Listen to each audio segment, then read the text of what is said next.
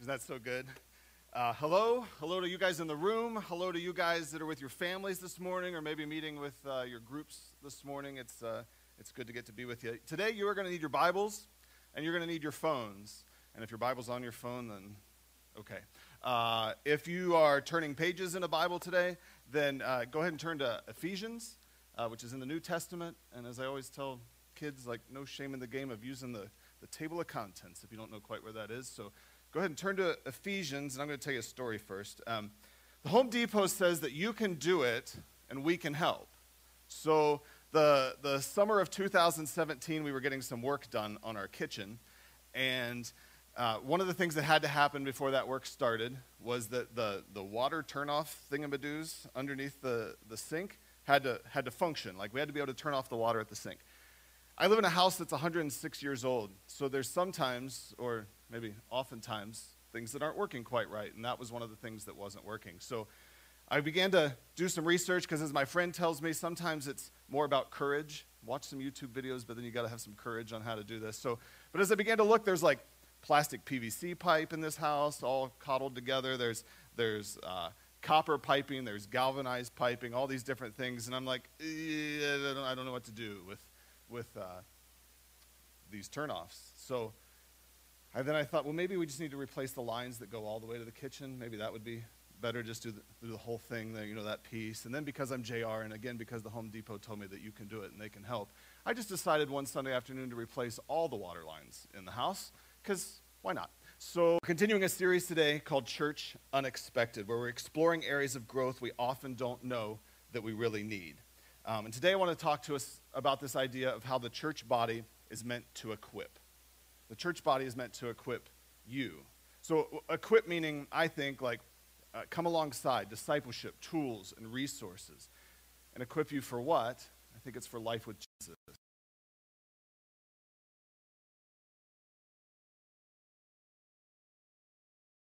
That is possible because the power of the Holy Spirit at work in you. And like, if you think about that for a second, God's Holy Spirit alive and at work in you. That's just help you, church body. Again, we can help you. Here's some things that I think are probably true. It's a place where people get equipped. And like I said before, tools, resources, discipleship, people coming alongside. It's a place that trusts that God's Spirit is at work in all of us.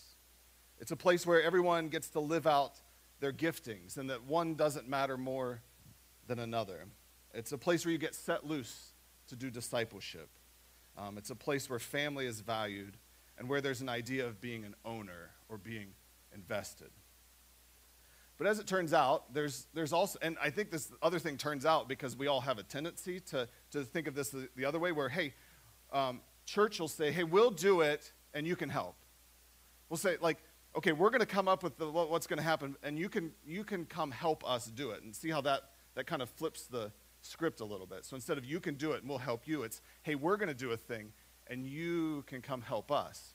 And even sometimes there's this tendency to be like, hey, we're going to do a thing, and if you want to, you can come help us. But here's some things I think are true when we think about it that way. You hear a lot, hey, we've got a program for that. We've got a program that will solve that for you. I think there's a tendency to think in terms of like master model, which means like, hey, if you do A and B, C is going to happen. It's going to be great. Like, for sure, guaranteed. It's a place where you bring your people to us, and okay, we'll take it from there. Good job getting them here, but we'll take over. Maybe you shouldn't anymore. It's a place where family is secondary. It's a place where instead of thinking like owners, we think like renters, perhaps.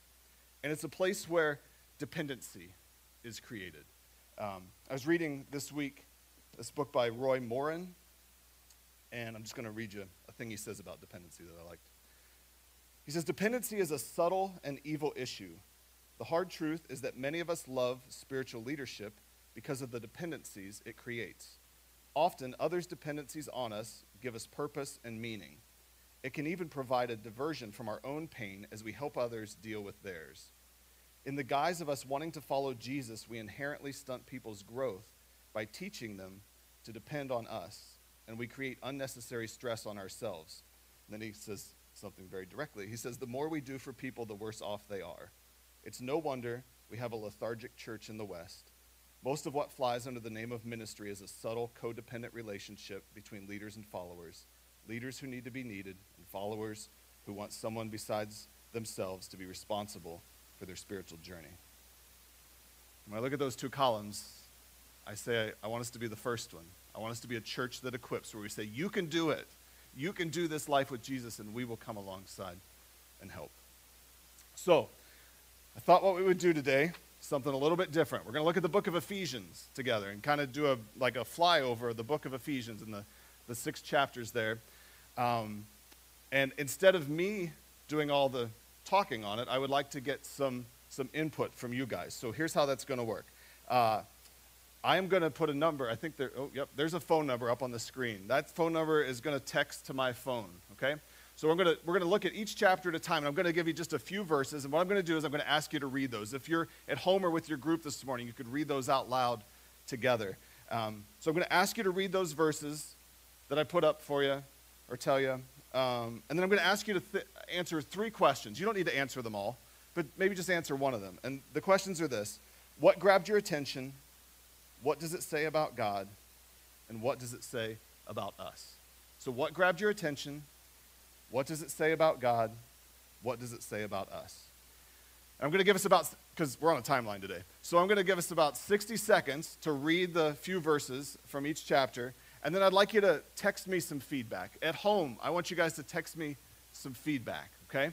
And you guys in the room as well, of some answer to those questions. But I'd like you to think in terms of words and phrases, not like paragraphs and pages, okay, in your responses, just because that'll help us keep moving a little bit. So the other thing, and I'll add some of my ideas into, and we'll jot them down on the whiteboard.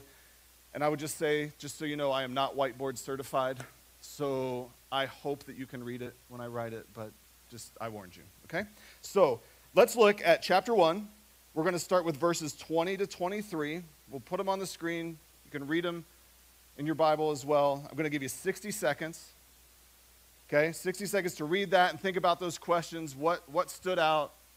What caught your attention? What does it say about God? What does it say about us? And the phone number will be up there the whole time that you can send those to. So ready? 60 seconds. On your marks, get set, go.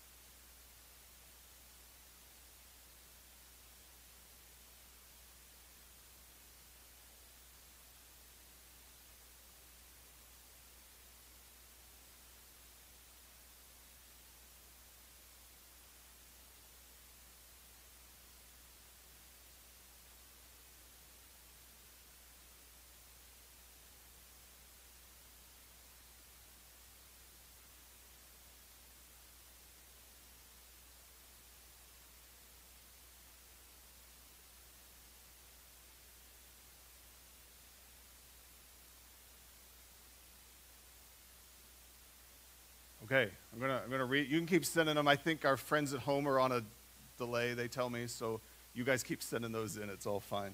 But let me read a couple of what we have. We grow through Jesus. I saw one in here. I'm getting away from me here. About Jesus being the cornerstone. Jesus is over all. Yes. God. Oh, here I love this. God put Christ over everything in the church. Jesus is head over the church, like that.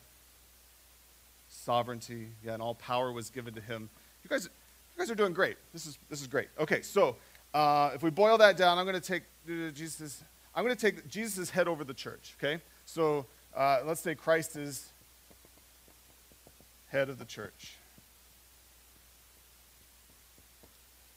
And I might ask us with that, how okay are we with that? How okay are we with him being the head versus our tendency perhaps to, I'll take this. I'll be the head of the church. Okay, for real, you guys are doing good. Okay, so let's do the same thing, same 3 questions. What stands out? What does it say about God? And what does it say about us? And we're going to do chapter 2. In chapter 2, we're going to do verses 4 to 10. So chapter 2, verses 4 to 10. You've got 60 seconds again. On your marks, get set, go.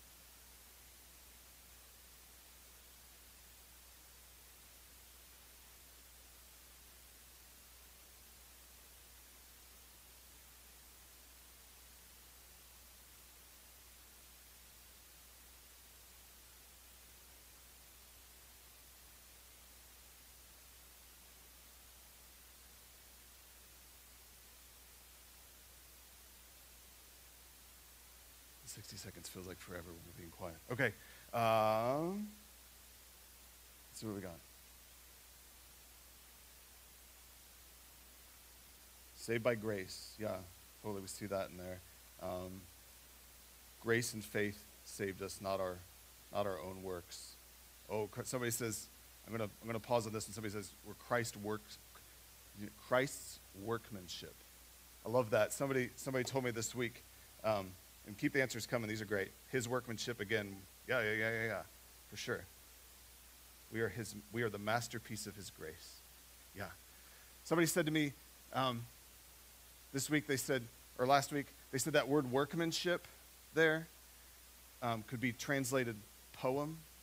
And I think poem just creates this huge depth to that idea that we are his beloved craftsmanship. We are his poem, his creative work. And I just think that's great.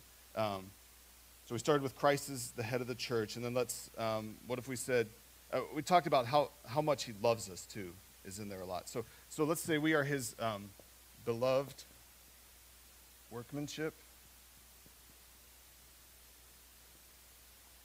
And if I was to ask us something about that piece, I'd say, is there anything in the way this morning of you believing that that's true?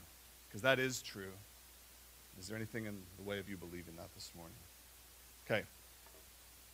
Keep doing this awesome. You're doing awesome here and at home. We're going to do chapter 3 together. So it's chapter 3, verses 14 to 19. Chapter 3, verses 14 to 19. And go.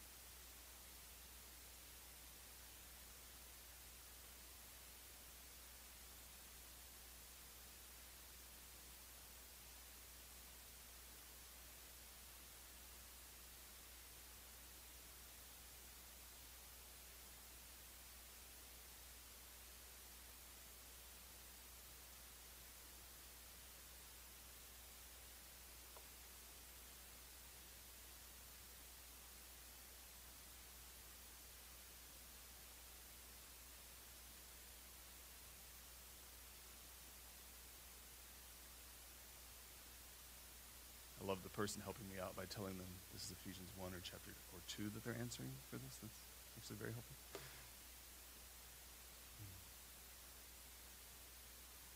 A few more seconds here. Oh, I might have already gone over. Okay, it's been more than 60 seconds. All right. Strength from Christ, okay?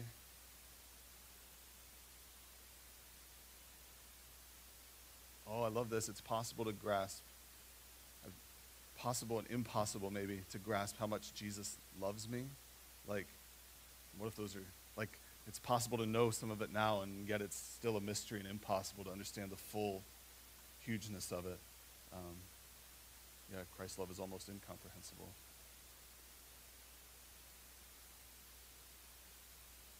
Yeah, I think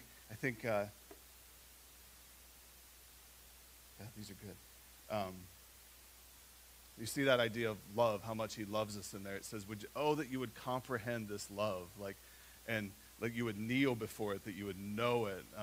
Maybe we could say that you would rest in it. And then if we want to be sure to point out too in there that we're strengthened with power through his Spirit. As we said at the beginning, all this is possible because of God's Spirit at work in us. So if we say, I'm going to just use the word resting in his love, and then powered by the Spirit. And if I was to ask us something around this chapter 3, I'd say, how aware are we of how much God loves us? And are we aware of his Spirit at work in us? When we look at these 3 chapters together, I think we can talk about these 3 chapters in terms of being. Here's who we are as the church here, and as individuals, here's who we're created to be. So maybe even our position. So this idea of who we are. Okay, what's checking the time. Okay. I've got some people I want you to hear from at the end today. So I'm gonna do chapter 4 for us. I'm gonna read chapter 4 out loud, and you guys can certainly keep following along. We're gonna start at verse 1. We're gonna do 1 to 7 and 11 to 16. So it says, I therefore, prisoner of the Lord, urge you to walk in a manner worthy of the calling to which you have been called, with all humility and gentleness, with patience, bearing with one another in love, eager to maintain the unity of the Spirit in the bond of peace. Hold on, love this. There is one body, and there's one Spirit, just as you were called to the one hope that belongs to your call, one Lord, one faith, one baptism, one God, and Father of all, who is over all, and through all, and in all. But grace was given to each of us according to the measure of Christ's gift. And if we skip down to verse 11, it says, and he gave the apostles, the prophets, the evangelists, the shepherds, and teachers to equip the saints for the work of ministry, for building up the body of Christ, until we all attain to the unity of the faith of the knowledge of the Son of God, to mature manhood, to the measure of the stature of the fullness of Christ, so that we may no longer be children tossed to and fro by the waves and carried about by every wind of doctrine, by human cunning and craftiness in deceitful schemes. Rather, speaking the truth in love, we are to grow up in every way into him who is the head. And who is that?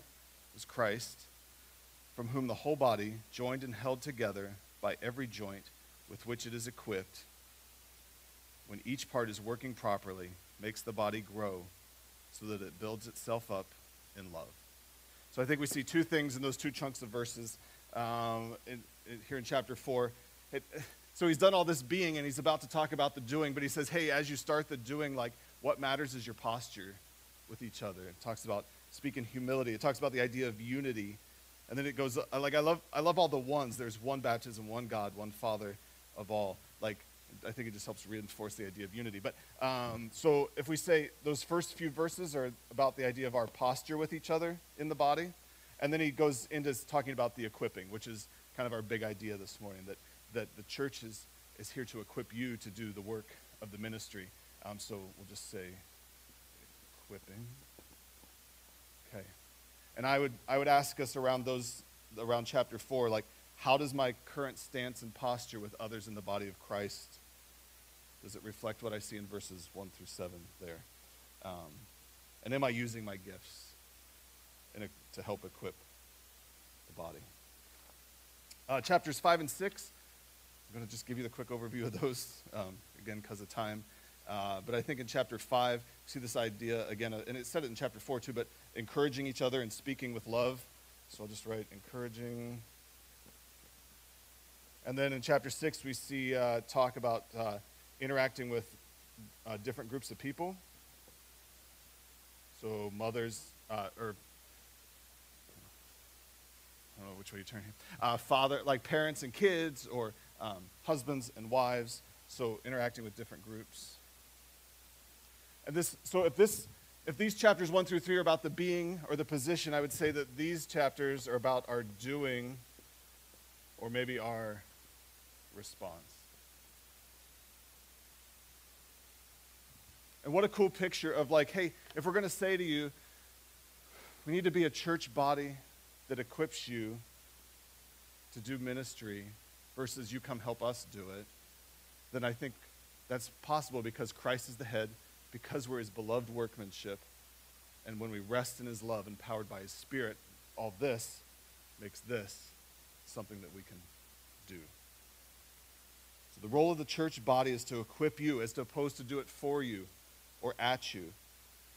And by the way, you are a part of the church body, so it's also like your job to equip people around you as well. So to be equipped and to do equipping of those around you. And it's not just the responsibility of the church staff or the Bible college graduates to do that. It's all of our responsibility together because God's gifted all of us. Let me tell you a couple quick stories that I see of things happening around here, and then we're going to jump into the round table, and I want you guys to hear some of their stories. But I see people meeting together in discipling relationships without a church-provided curriculum, asking and trusting God's Spirit to guide the conversation towards the end of what we saw in chapter 4, that we would grow up in Christ, that we'd be mature in him. I see it in our youth life small groups, and we've done lots of things over the past months, and I think at times we've done sort of the master model thing where it's ask these 5 questions that will guarantee this conversation with a group of kids, and we've shifted from that in the last few months and said, hey, maybe this week some of our groups will take Ephesians that we just talked about, or maybe they'll take something that a small group leader is already processing on their own with Jesus, and we'll trust his Spirit and we'll ask his Spirit to guide the conversation and listen to what kids are saying and take it as starting from his word. And in parent spaces where we're coming alongside but not doing the discipleship instead of you. And where we're attempting to reinforce family at every turn and asking you to lean in with your kids. Okay, let's listen in as our round table. That are intentional. They're not kind of accidental, they're intentional. But maybe things that aren't necessarily front and center, but that doesn't make them any less real. And we're talking this time about being a church that equips.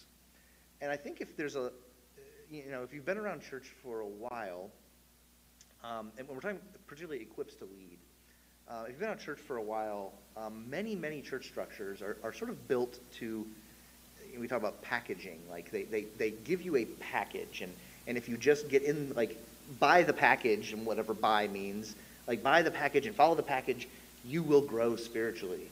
And again, we've talked about this in other sessions, but Life Community is a place that says, like, we're really skeptical of packages. We're really skeptical of A plus B equals C spiritual programs.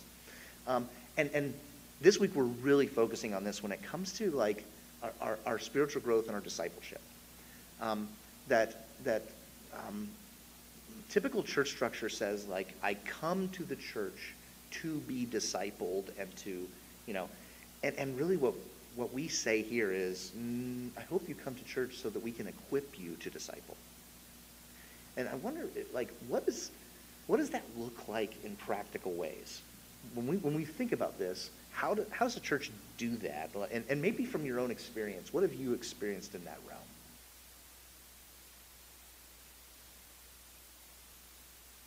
So the word equip for me resonates like churchy words. So can you help me make it less churchy and more like everyday? So would you say equipping would be like a fancy word for let me walk life with you? Sure. Let me walk life alongside you? Totally putting you on the spot. No, that's great. When I think equip, I think if there's a challenge in front of us, we need some structure and some support to meet that challenge. Okay. And so rather than being a place that tries to reduce the challenge or tries to just handle the challenge for you. Give you skills and tools? Yes. How does that, what does it look like for us to be a place that does that? And again, instead of just saying, like, hey, here's a lever, come in every Sunday morning and pull the lever, make sure you leave a little deposit in the box, do that. And but how does it, what does it look like for a place to say, like, no, we're not going to spiritually grow for you. We're going to put you in an environment where spiritual growth is going to happen. We want to till that soil, but we're not going to do it for you. And what does that mean in a local church context? Okay, I've got a story. Even though I said I'm going to stop with all my stories, but I have a story. We love your story. I have a story. Years ago, we sat around and analyzed discipleship, and we had wonderful people, and we laid out this huge discipleship, like, what are we going to do? And at the end of the day, we had this huge discipleship wall, and the discipleship wall was exactly what we just said. Like, how do you want to grow? And we'll help connect you to people who want to grow with you. And I remember sometimes there was a little bit of a feeling of, that's it? That's the program? Like, I want a course, and I want you to sign me up, and I want, at the end of this, I'm going to be a spiritually mature believer. And I ended up going, and I can't remember how I connected with someone, but my kids were young, and we both were interested in growing in the same topic. I think it was actually on fasting, which I just did not have a background understanding. And so someone at the church would watch my kids once a week while I would fast and go on a walk. And then the next week, I would watch her kids so she could have a day to fast and kids could play. And we connected on just, hey, you look at the same passages and I'll look at the same passages. If we ever could, like, you know, exchange ideas, that'd be great. It was not organized. It was not some book. We really just went through the scriptures and found a concordance and looked at verses. But that changed me. It literally changed my view and changed something about how I saw God. And I am so glad that it wasn't a program. It was just finding another like-minded person in the body that wanted to grow in an arena, and it was a Holy Spirit thing that God brought us together. Okay, I got one more story that you can choose to not use that one, but also early on when I came to Life Community, something I just cared deeply about was global missions. And so we were a young church plant. You know, we were just trying to figure out how to do Sunday services, and I'm like, what are we doing for international missions? and I kind of heard, well, you're passionate about that. Like, it's not that we're not passionate about that, but we do not have the resources to go figure that out. So you let us know what you want to do, and we will support that. Which I thought was probably someone just giving me lip service. Like, you're not going to, what, like, I'm just going to go. And so I said, well, no, I think we should do a missions trip. Okay, we'll plan one. And I'm like, okay, yeah, like, you're going to let me plan that. Like, and so, sure enough, our senior pastor at the time said, let me know what you find out. And so I started researching all these organizations, and I thought, well, they have to be, like-minded. And it can't be like bad missions where you just go in and do a short-term trip and really cause more damage. And I want to, you know, partner with somebody who believes in church plants and community. And I mean, long story short, I came up with, like, 3 organizations, and I went to Tom, our senior pastor at the time. I said, I came up with 3. If you could run this by the elders and you could just see what they think, and then here you go. And he said, and I was maybe 25, he said, what'd you pick? I said, I can't pick. Like, I don't have, like, a degree in whatever you need to make these decisions. Yeah. And you know what he said to me? He said, but I trust you and I know your heart. And you say which one, and you tell us which trip, and we'll get the word out. And we started a partnership with the ministry that lasted for a long time around here. And I will tell you what, that changed me. Because I said, they don't just say, go for it. They meant it. They really said, like, we trust you, we know you. And I don't say, like, around to everybody around here, like, hey, just go start a ministry. And there's checks and balances. But it really was a game changer for me to say, I get to be a part of directions we go around here. If I'm passionate about something, then go for it. So it's not just lip service. It really has been my experience. When I think of equipping the people in our church to serve, I think it's, or maybe it's, I should say it this way, like, I haven't been left alone. I've been checked in on. Like, I'm serving in an area and someone knows my background, they know my skills, they know my issues, my areas of lacking, and they come alongside and they say, how are you doing? You okay with that? Is this still working out? As in other models, great, we got someone to fill a spot, she's good. Let's see how long she lasts. But it's someone who is really taking an interest in me and wants to see me grow, not just to fill a niche, but they want to see me fulfill the prize, maybe go to the end of it. I think that's what makes LCC so cool, is that we see something in you, we've been watching you. We've been watching you. Doesn't Always watching. We're watching. No, they take a curiosity and they take an interest in me, and that they want to equip me with skills and walk alongside me. And I think of other people recently I've come across at our church, and as I'm curious about them, curious about their background, and I'm thinking, hey, would you like to walk with me for a while in this area? Would you like to?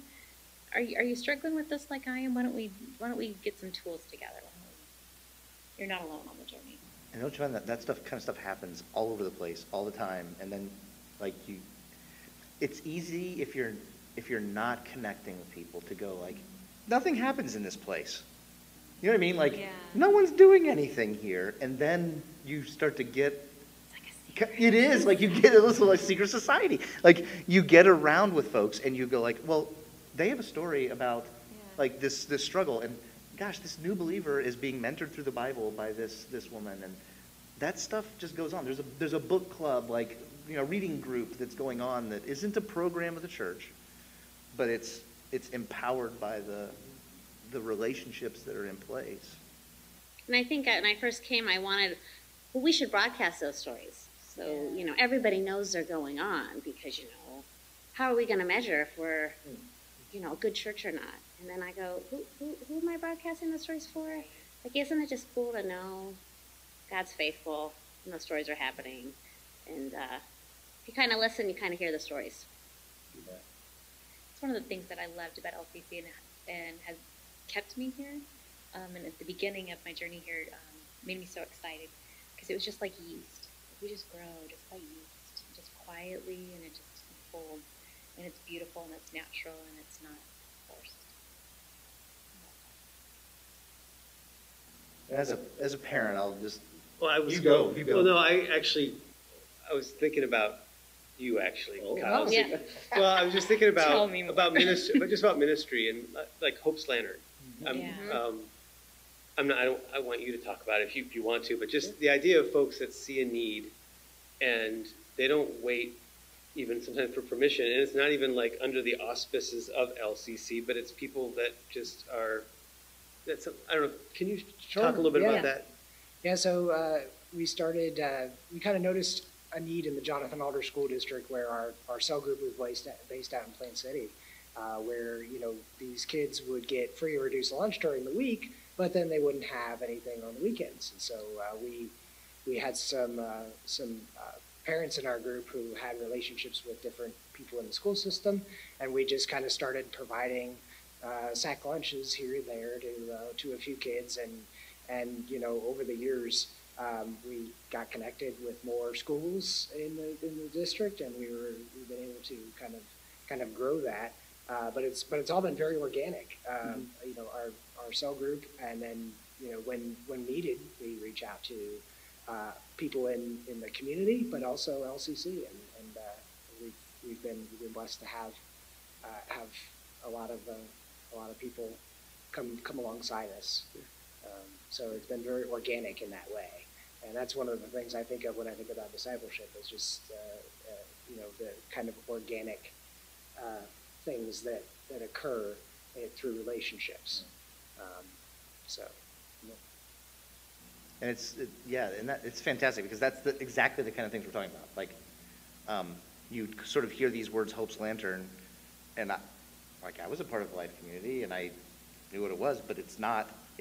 It's the people of Life Community in their community, moving and ministering and serving, and not Life Community trying to establish a beachhead out in Plain City, and it's in our DNA. You know, and it really, in very practical ways, influences what we do, how we're structured. Like I've got, my wife and I have 4 kids, and our oldest has now really gone through like the birth through high school graduation here, and I was never given the impression that what was going to happen here was that I was going to deliver my child, and my child's spiritual needs were going to be met, and then I would receive them back in a greater spiritual place than they were when I left them, and my work as a parent was done in discipling them. The message has always been is that it begins in the home. You are the one that God has called to parent these kids, And we're here to help you, and we're here to walk alongside you, and we're here to help your kid come to love church, and we're here to help your kid worship and connect with others, but we're not here to replace you. It would be wrong to do that. And it's true. If it's true in that setting, it's true in the others. Like it's true across the board. And tell me about like discipling your kids. I've got 2 teenagers, and I asked them once a few years back, hey, if you ever have something you want to talk about, and I'm not a safe person to talk to because, you know, the mother-daughter dynamic is weird. I go, who are some other women that you know that love Jesus that you feel like you could talk to? And I was thinking they would name maybe a couple aunts, which they did, but their list was long. Yeah. And that, I cannot even put into words what that means as a parent. Yeah. And many of them were people we've crossed paths in cell group with.